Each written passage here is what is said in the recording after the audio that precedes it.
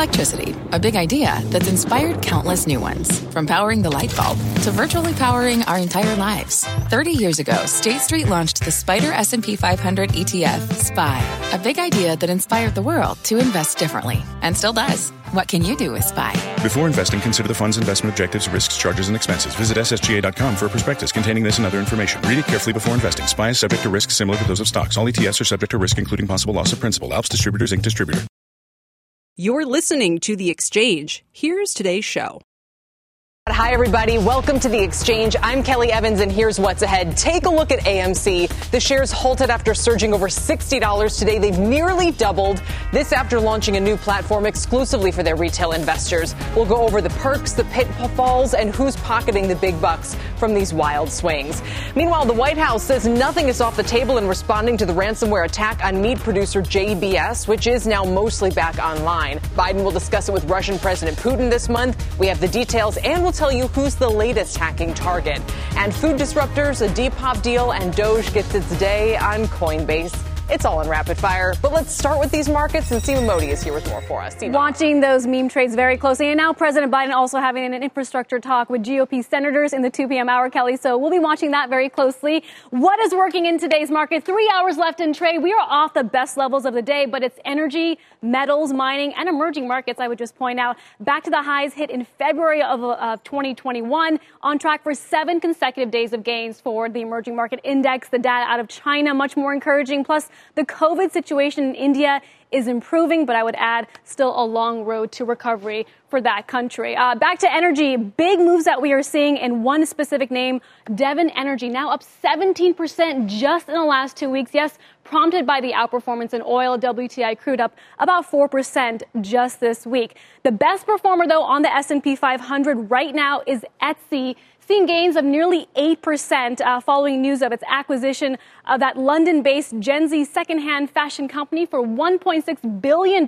You'll see the stock is higher today, but still down about 26% in the last 3 months. And I know, Kelly, you're going to talk about it on Rapid Fire today. It's just incredible. There's so many different things that are moving right now. Seem I can barely keep up. Let's get to the biggest stock story of the day, which is AMC surging to a new all-time high. The stock was halted multiple times last hour on volatility. Shares were up about 93% at the highs. We went over 60, I think maybe even over 61. Wild. The company just announced Investor Connect. It's a new platform on its website just for retail investors. If you self-identify and sign up for AMC's loyalty program, you get perks like a free tub of popcorn and company updates. And according to ThinkNum, the move is lighting up on Reddit's Wall Street Bets. AMC had more than 1,600 mentions. All that said, in terms of Reddit chatter, today's top honor goes to BlackBerry with more than 2,100 mentions. All of these meme stocks have been on a tear this week. AMC more than doubling, higher 102%. BlackBerry up about 40% since Monday. Bed Bath & Beyond up 45%. And good old GameStop adding about 10%. Let's drill down specifically on AMC right now and CEO Adam Aron. Joining me for that, Bill Cohen is a special correspondent for Vanity Fair and a CNBC contributor. And Nell Minow is vice chair of Value Edge Advisors. And she is also a movie critic serving as associate editor for RogerEbert.com. So especially qualified for this discussion, Nell. And welcome to you both. Bill, let me just start to kind of, I'm curious for your thinking here. Do you position this all as kind of the glorious rise of the retail investor versus Wall Street? Or, you know, what's the narrative for you? And is AMC benefiting from all of this, preying upon these retail investors? What do you think?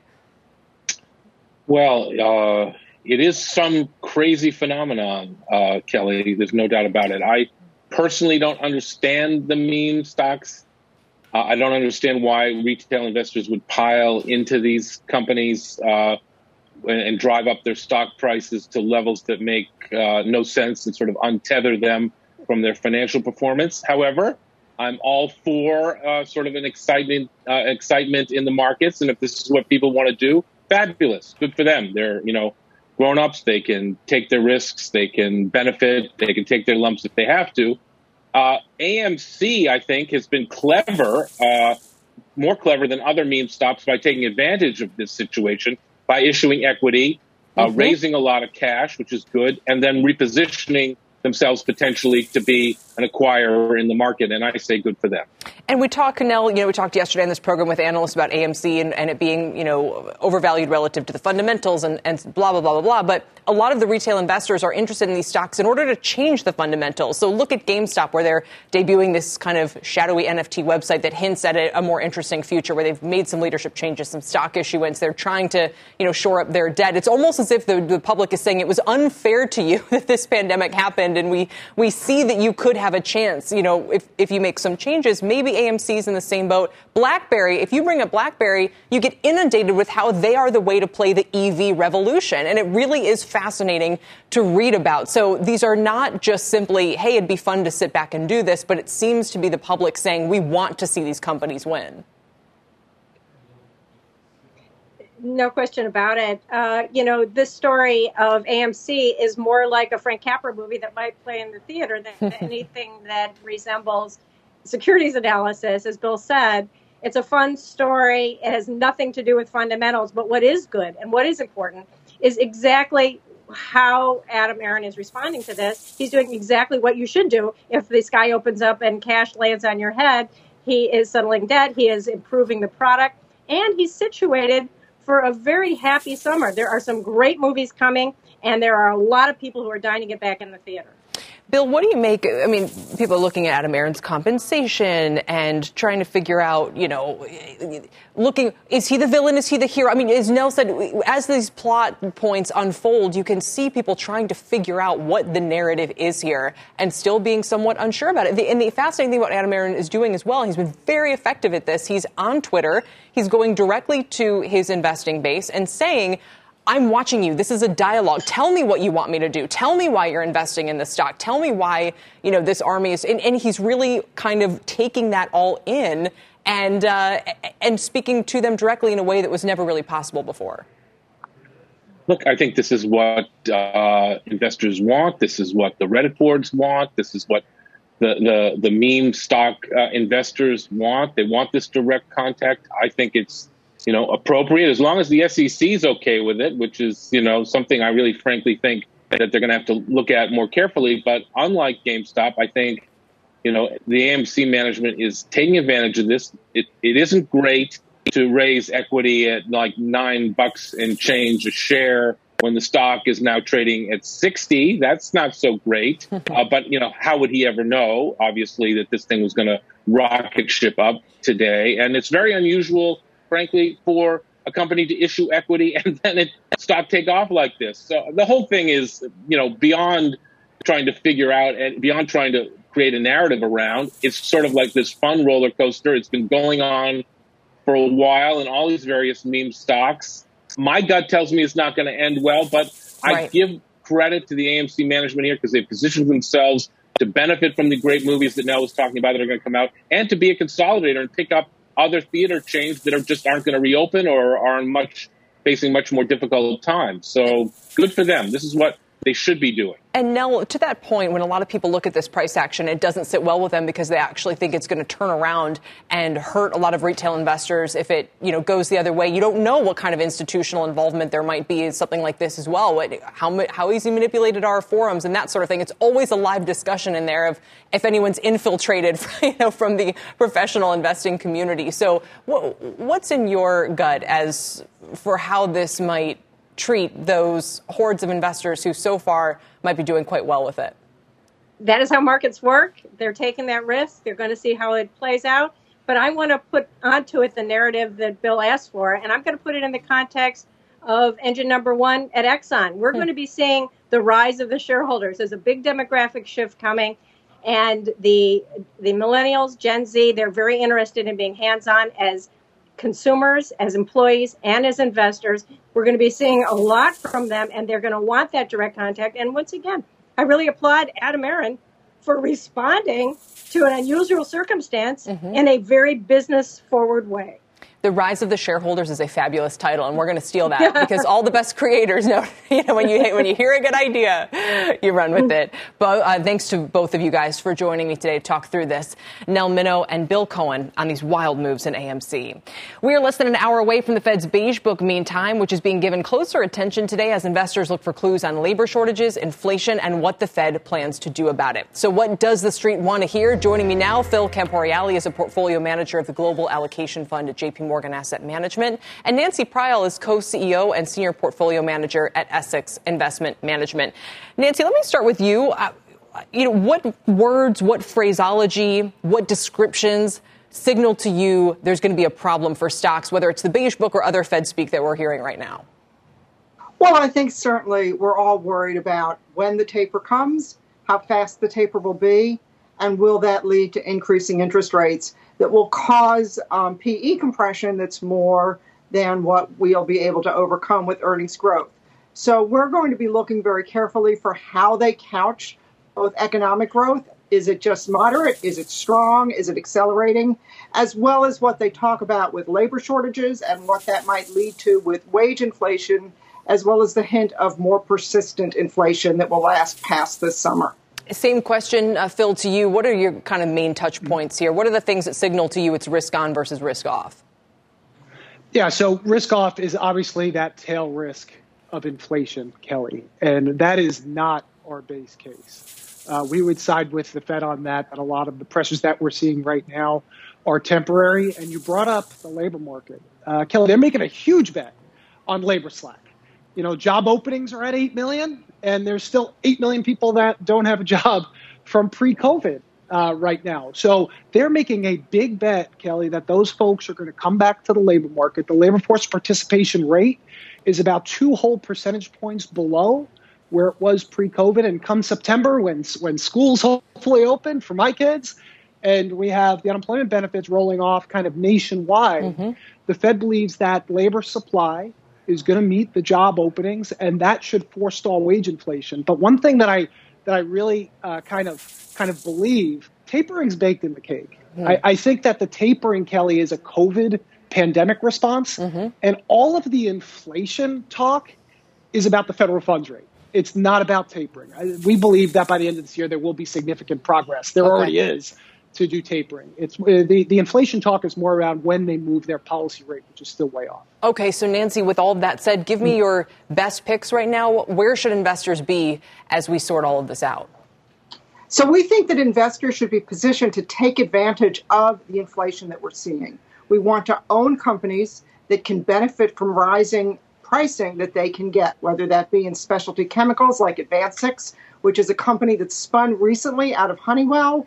New management focused on improving their returns, improving their balance sheet, as well as growing with a kicker of exposure to autos and fertilizers. We also like some of the productivity plays, because if employment does not come back, if the labor force is not as slack as the Fed currently thinks, we will need productivity improvements to continue to drive economic growth.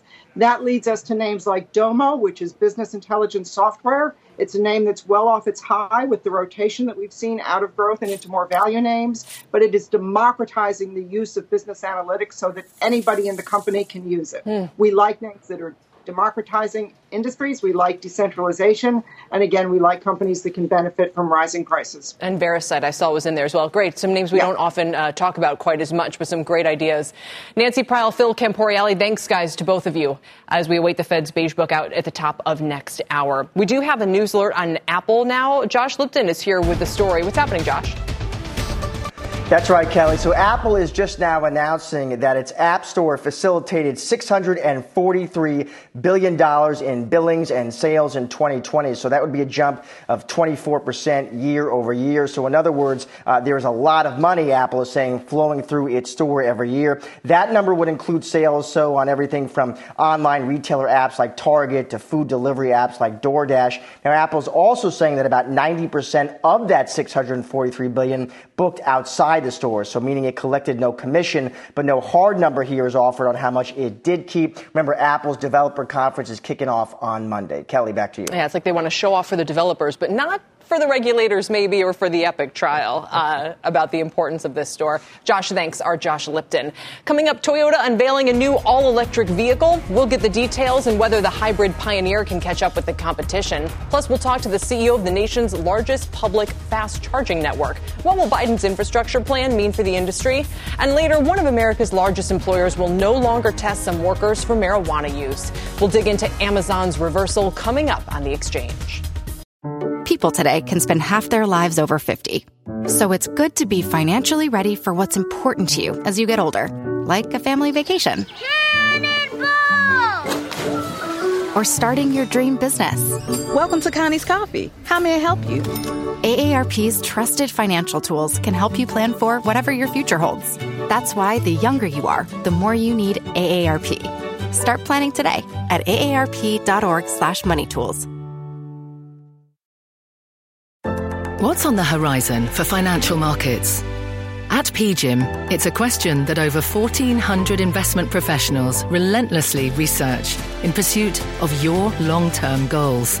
Specialized across asset classes, but united in collaboration, our teams provide global and local expertise. Our investments shape tomorrow, today. Pursue your tomorrow with PGIM, a leading global asset manager. Welcome back. We're looking at shares of Toyota up about 2% today after they revealed 2 all-electric vehicles to finally hit the U.S. market. Phil LeBeau was down in Plano, Texas with the details and Toyota's strategy, Phil, to catch up in this race. Yeah, Kelly, over the last year, when you've seen so many automakers saying we have X number of models coming out, this is our plan, really haven't heard a whole lot from Toyota. Well, today the company outlining its strategy for bringing out more electrified vehicles, including this vehicle. This is the BZ4X. This is a crossover utility vehicle, all electric. That's the important part here. That is going to be coming out next year. In fact, it's scheduled to come out next spring. Why is Toyota making a concerted push to let people know that they're in the EV game? Look at the ramp up in sales that's expected for electric vehicles between now and 2025. And by the way, this is just in the United States. A lot of people would look at this and say, well, it's Tesla, it's General Motors who will benefit. Toyota won't. But the head of sales for Toyota North America says that's not the case.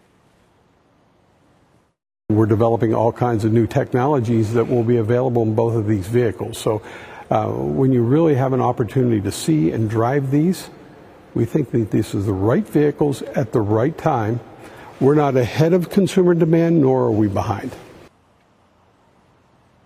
Take a look at shares of Toyota year to date. And the reason we're showing you this compared to Ford and GM, while shares of Toyota are at a 52-week high, they have lagged GM and Ford in terms of the shares moving higher this year. Why? It's because of that EV enthusiasm that's out there in the investor marketplace. So many people hear so much news from GM and Ford that as EV stocks have moved higher, they've benefited.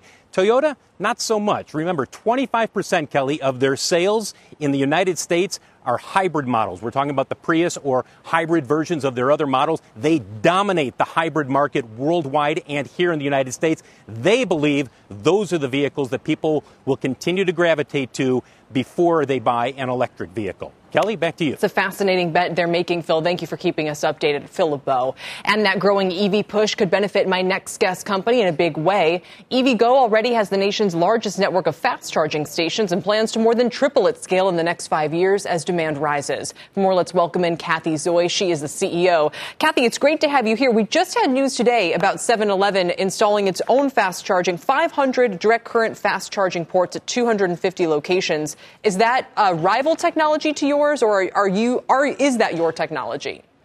It's a super large, fast-growing market, as you've noted. I mean, with all of these EVs coming to market, we need tens of thousands of chargers in the next few years. So EVgo is the largest, as you noted, public fast charging company where we own and operate our stations. 7-Eleven, we have some chargers at 7-Elevens now, but it looks as if 7-Eleven is going to go and invest in their own charging infrastructure for those locations as well. Tell me what the difference would be between the growth of companies kind of DIY doing it themselves and where we should expect to see and why we would want to specifically seek out EVgo. Well, EVgo partners with some of the largest grocery store chains, retail stations, retail locations in the country. We are in 800 locations now, rapidly expanding.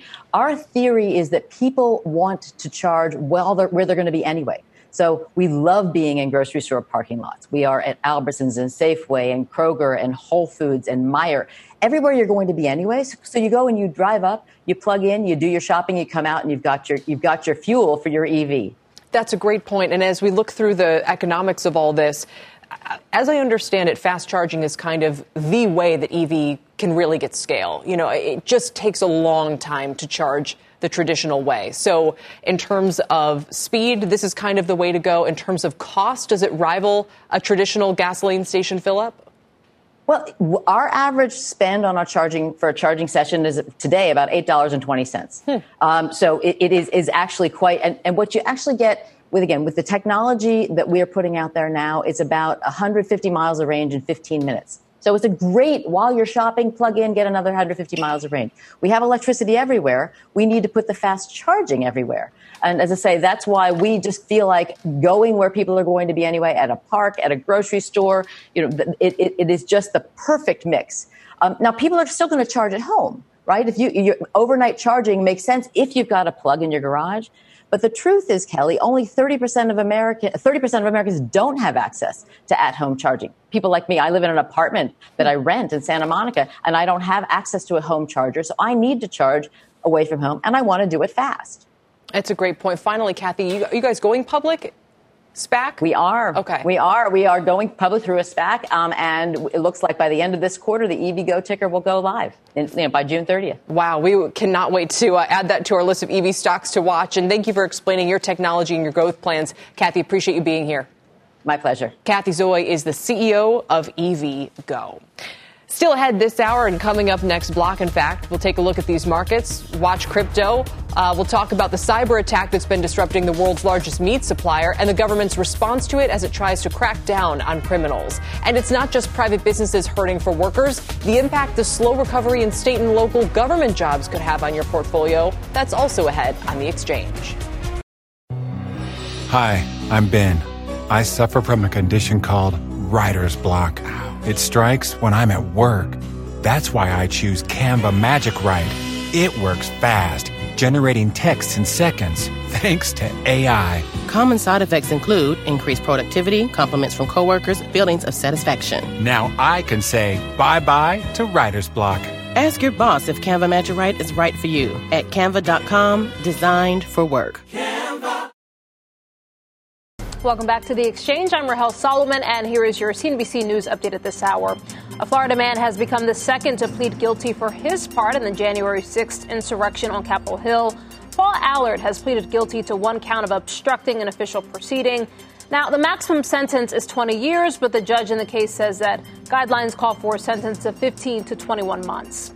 In Texas, a rescuer descending from a helicopter here to save a stranded driver. His car got stuck in one of the many recent flash floods across the state. That man was then lifted to safety using a harness. And back to Florida now. A 14-year-old girl is fighting for her life after being shot in a shootout with county deputies. The girl and a 12-year-old boy escaped apparently from a juvenile group home and then broke into someone's house. They allegedly took a rifle and a shotgun and fired on officers who returned fire. Tonight on the news, the latest on the teen's condition and why deputies are blaming the juvenile justice system for failing to manage the teens. And the Boston Celtics are shaking up their front office this after losing to the New York Nets in the first round of the playoffs. President of basketball operations Danny Ainge is retiring, and coach Brad Stevens will take his place. Wow. Kelly, you're now up to date. I'll send it back to you. What a career Brad Stevens has had. Interesting. Rahel, thank you. The world's largest meat supplier is mostly back online after it was the victim of a major cyber attack, reportedly carried out by a Russian-backed criminal group. Eamon Javers is here with the very latest. What do we know, Eamon? Kelly, we know that just a short time ago over at the White House, the press secretary Jen Psaki was asked about the prospect of U.S. retaliation against Russian cyber targets. Here's how she handled the question. We're not taking any options off the table in terms of how we may respond. But, of course, there's an internal policy review process to consider that. We're in direct touch with the Russians as well to convey our concerns about these reports. So Saki there leaving the prospect of retaliation on the table. Meanwhile, at JBS, the meatpacking company, they say that JBS USA and Pilgrims were able to ship to nearly all facilities yesterday. They say they're resuming plant operations now in the U.S. and Australia and resuming production at a beef facility in Canada. All of this being done, we are told by a source, by an entity called REvil. That's a cyber hacking collective connected to the Russians. REvil was the one that hacked the Apple supplier Quanta Computer earlier this year. They demanded a $50 million ransom in that case. They are native Russian speakers. They likely are located in a former Soviet state, and they post their stolen documents on a dark website called the Happy Blog.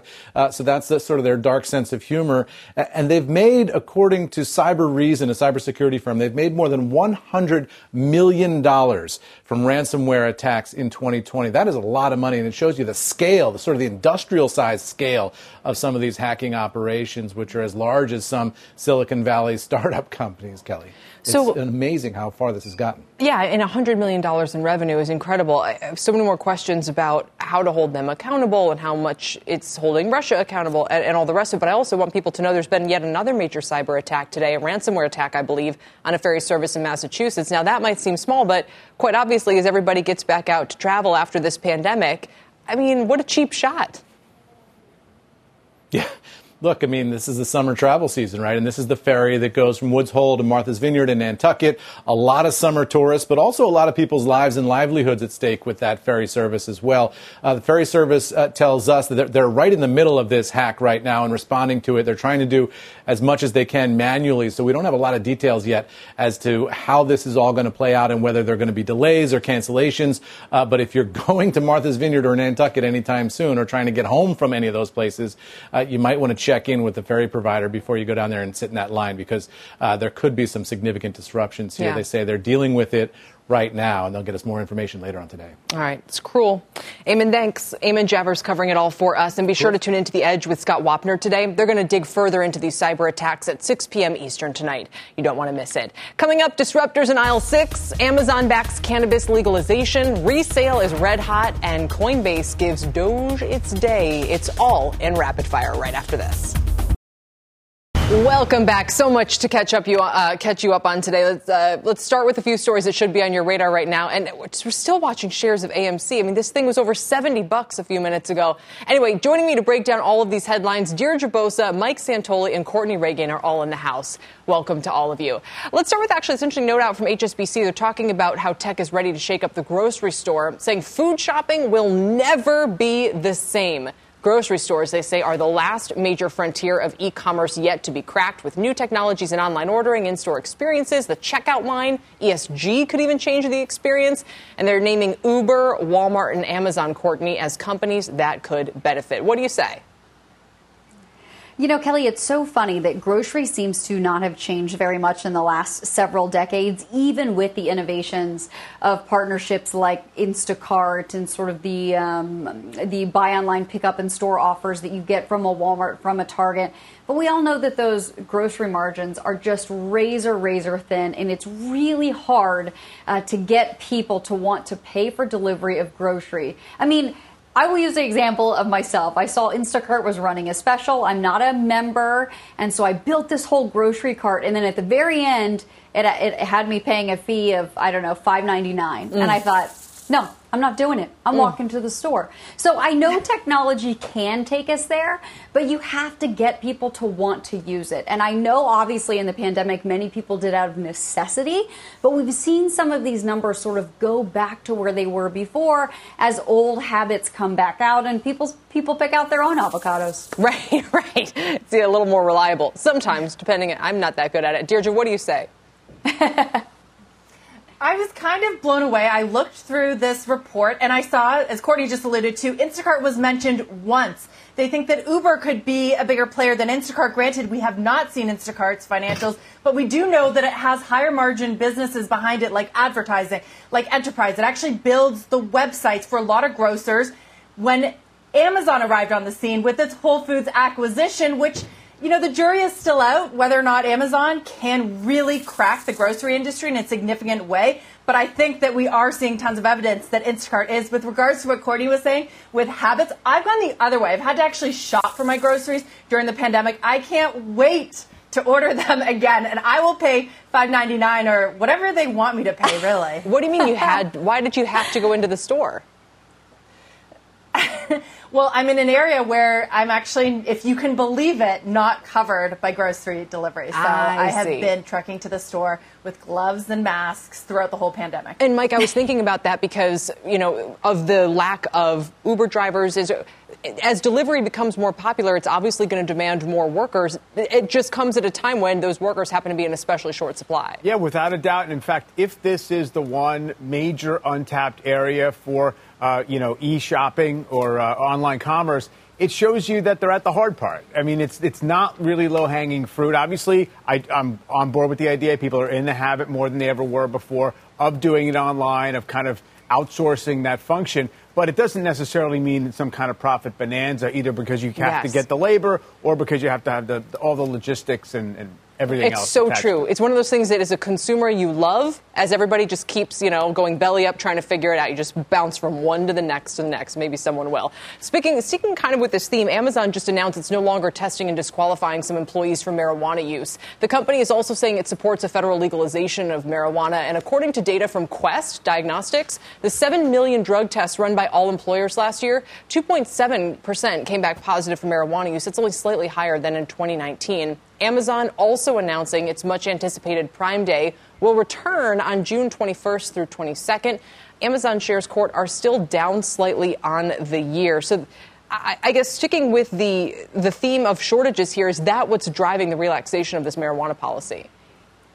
I was just thinking, as soon as I read that blog post, that has to be it, right? Mm-hmm. I mean, why else would they be relaxing it? They're saying it's not the case if it's a job that's governed by the Department of Transportation, so they're delivery drivers, and that they're going to treat it as they would alcohol use. So they certainly don't want any of their employees, regardless of function, being impaired. But it just seems to me that it has to be lowering the barrier to potentially get more and more employees, especially in the areas where they need them. And we know that Amazon, when they do these hiring blitzes, hires thousands, sometimes hundreds of thousands of employees during the holidays. And just where are they going to find them this holiday season? As you just were talking about, Kelly, it's really hard to find the Uber drivers, when it's really on-demand work and, the rules, I guess, are considerably less. I mean, we've heard a lot about an Amazon warehouse, and obviously the company runs by efficiency, right? So you're going to have a lot of rules governing those workers. And if you want a flexible schedule, I'm not sure that the Amazon warehouse is for you. But hey, if you're interested in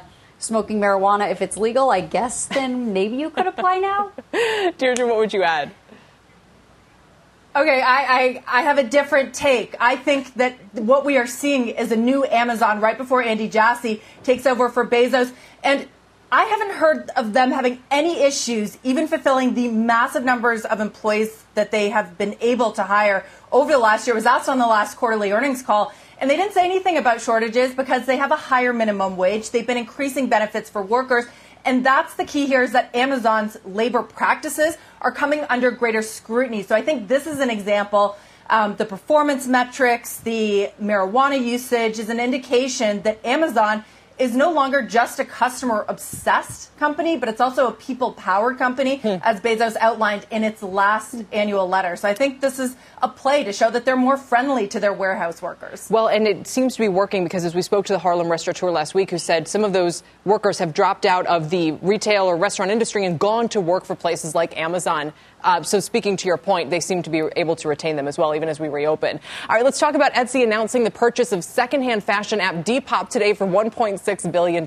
It's a resale app popular with Gen Z. It has over 30 million users in 150 countries. Here's what the CEO of Etsy, Josh Silverman, had to say about this on Squawk Box.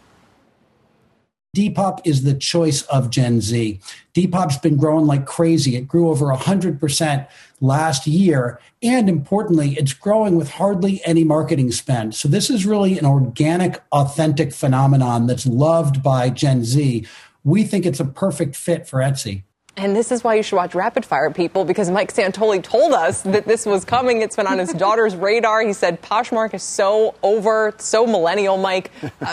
Tell me about, like, the sustainability here, because fashion is so fickle. So over in the sense of for younger people. I think there's still a thriving world where, millennials are still going to shop online for secondhand stuff. Yes. So my daughter's very much power users of Depop. These packages are constantly coming into our home. It's low ticket. It's very much in tune with this vintage fashion movement. So I think it's very much of a time and a place where people want to connect with other individuals who have cultivated a little bit of a brand as sellers for the style they have, for the way they curate what they own. And also there's a culture of kind of putting a little gift inside the package. I mean, I think they play up the social aspect of it. But yes, my household is very much power users of Depop, and they were kind of scrunching their nose at Poshmark, not really sure why you'd want to buy somebody's Nikes.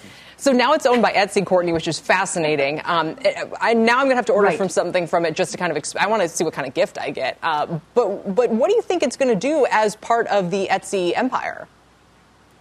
I mean, that's the part that I think is very interesting, Kelly, because so far Josh Silverman has basically said we want them to exist as they are. They're still going to remain headquartered where they're headquartered. Their management is still going to continue to do its thing. And so I'm very curious about how this is going to overlap with Etsy. It does sound like it's very popular from what Mike Santoli is saying. I have to admit, I am much less familiar with this platform than Poshmark or ThredUp or RealReal or Tradesy or any of those other ones. And so it sounds like it probably is a good purchase from Etsy's point of view from financially, but I'm not exactly sure how the platform is going to overlap. I have bought from Etsy before, say like it was a vintage mirror. I mean, that's not clothing, but that was sort of a vintage purchase that I bought from Etsy that wasn't necessarily handmade. So perhaps they want to expand their platform, so getting the message out that it's more than just arts and crafts. And by the way, when Mike Santoli said that it's about vintage on Depop, I looked at it earlier today, and one of the categories is like Y2K, which makes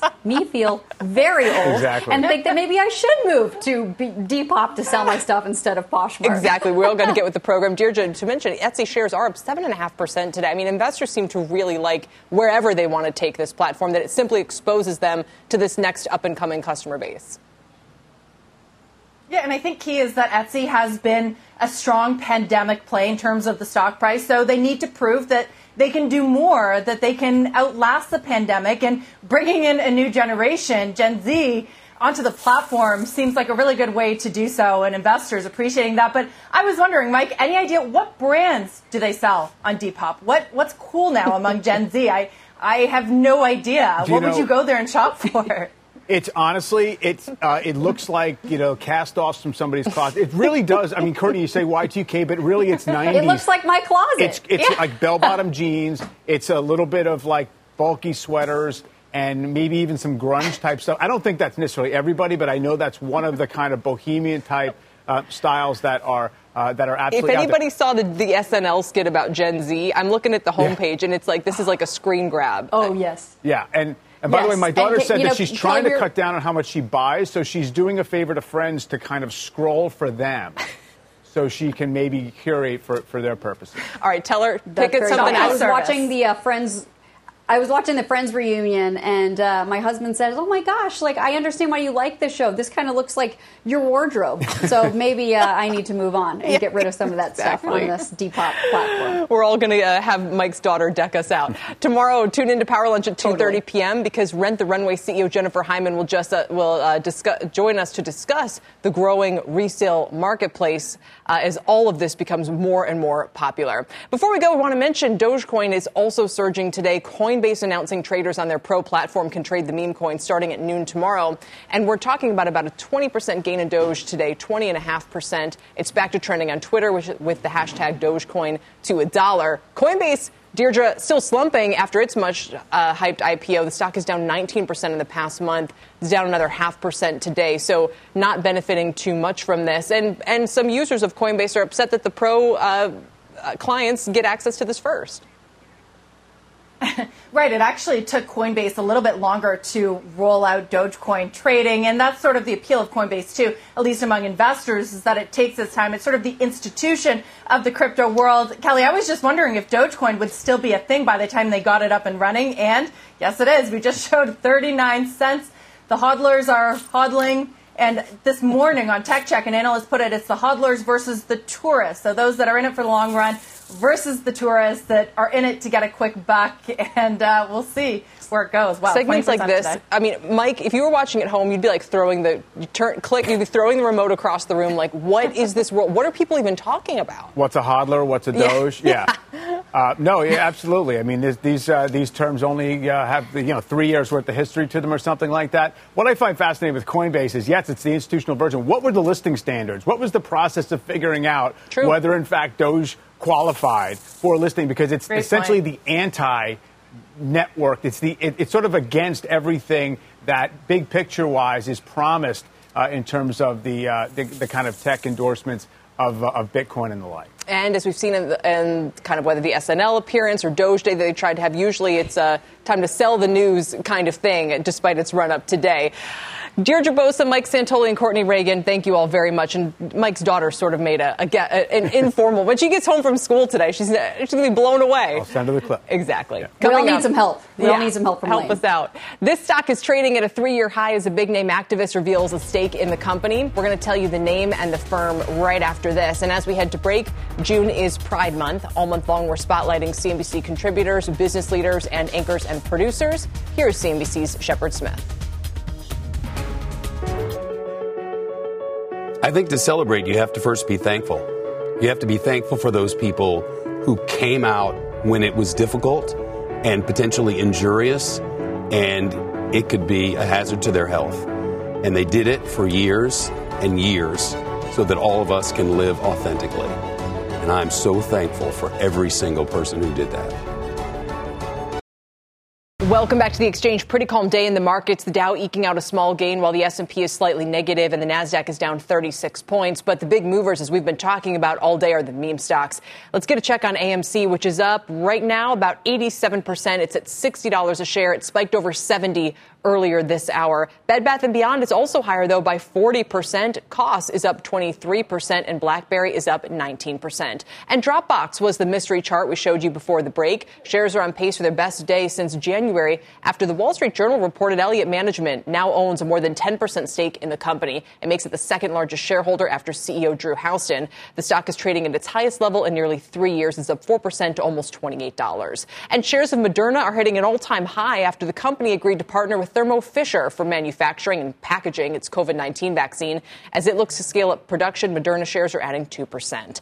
After this, the road to recovery for state and local government jobs is taking longer than expected. What that lag means for muni bonds and what can be done to speed things up. Welcome back. The worker shortage has dominated the reopening conversation, but one aspect that's flown under the radar are public sector jobs. Before the pandemic, state and local governments employed 20 million people. That's nearly 13% of the whole labor market. Jobs in that sector are still more than 1 million below their pre-pandemic levels. And if the financial crisis is any indication, it could take years to recover. Joining us now is Tom Kozlik. He's head of credit strategy at Hilltop Securities. So, Tom, tell me whether you think this jobs hole, if you want to call it that, is going to be a headwind for muni investors. Yeah, thanks for having me on, Kelly. I appreciate it. And this, as you mentioned, state and local government jobs are still 1.2 million below where they were a little over a year ago before the pre-pandemic peak. That being said, I think that the Rescue Plan Act funds, the $350 billion for state and local governments, the $130 billion for schools, and some other money that's going to be flowing to public finance entities. I think that the Rescue Plan money is really going to help bridge that revenue gap, unlike, as you mentioned, what we saw just after the Great Recession. So do you think that these jobs will be filled very quickly and that will kind of forestall any issues here? I mean, what are investors' concerns that, I'm just curious, what kind of headwinds they think this creates? Yeah, so I think we have started to see a return. At the worst, state and local government jobs were 1.3 million down. They have been positive they were positive over the last month. I expect them to continue to be positive, but I don't expect them to really charge back until the end of the summer or the fall. And the reason for that is because a lot of those jobs that were lost going back to last year were education related. And so I don't think that until the schools start to ramp up, we're going to start seeing those state and local government jobs increase. Yeah, if anything, I've heard less lately about the need for, state and local government help and support. And I wonder why that is. Yeah, I think that one of the things that is happening literally as we speak is that state and local governments are reviewing how much money it is that they received, and they're either continuing to put together or finalize plans of how it is that they can spend that money over not just for this budget cycle, but for future budget cycles as well. All right, so Tom, just broadly speaking, tell me where you think investors should be placing their bets in the muni market right now. So what we've done over the last month or so is we've raised our sector outlooks to stable on almost every sector: state and local government, schools. I think that credit, this Rescue Plan Act money has really provided a substantial boost to overall credit. And so I think that there are several sectors that are going to be the beneficiaries of that. Such as, where exactly should people be looking? I think that not only on the geo side, but I think that on the revenue bond side, there are sectors like airports really not only took a hit, but the reputation of airports is really uncertain. I think that transportation, and I think that's really changed. I think even over this past weekend, we saw there are a lot of people traveling, and I think that the travel boom, or it's not just going to be a travel rebound; it's going to be a travel boom. I think that's going to help airports. I think that's also going to help other revenue sectors like transportation. And is infrastructure money potentially going into state and local governments as well, or is that going to be funneled elsewhere, do you think? No, that's one of the things that we're still waiting to hear. There's an important meeting that is going to be happening this afternoon at the White House, from what we understand. And I think that there is absolutely the potential for whether or not there is something that happens on a bipartisan basis or even something that happens through budget reconciliation. There's absolutely going to be a substantial impact from state and local governments from something that happens on infrastructure. Yeah, certainly I can see why that changes your view. Tom, thanks for being here. Tom Kozlik from Hilltop. We appreciate it. And that does it for The Exchange today. You've been listening to The Exchange. Make sure you're subscribed to get each episode every day. Same time, same place. This podcast is supported by FedEx. Dear small and medium businesses, no one wants happy customers more than you do. So you need a business partner just like you. Like FedEx, who understands your passion for serving your customers because they have the same commitment towards you. That's why FedEx offers you picture proof of delivery, packageless and paperless returns, as well as weekend home delivery to 98% of the U.S. on Saturday and 50% on Sunday. See the FedEx service guide for delivery information. What's more, FedEx Ground is faster to more locations than UPS Ground.